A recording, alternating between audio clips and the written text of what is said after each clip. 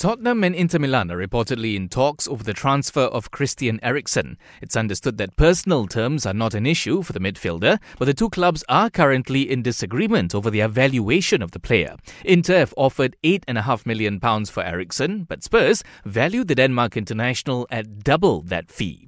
Now, Eriksen was booed by fans in this morning's 2-1 victory over Middlesbrough in the FA Cup, but manager Jose Mourinho believes he can hold his head high if he does leave. If his decision is to leave, I think he has to leave with his head up. If he gives everything, fans are always to respect, but I think the boy did it for us today.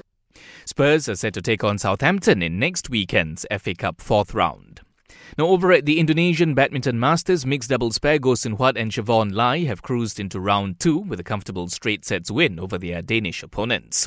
And Datuk Lee Chong Wei will be the first Malaysian athlete to be featured at the iconic Madame Tussauds Wax Museum, joining the ranks of other sporting greats like Muhammad Ali, Usain Bolt and Rafa Nadal. Madame Tussauds Hong Kong has announced that the former badminton ace's wax figure will be unveiled by June this year.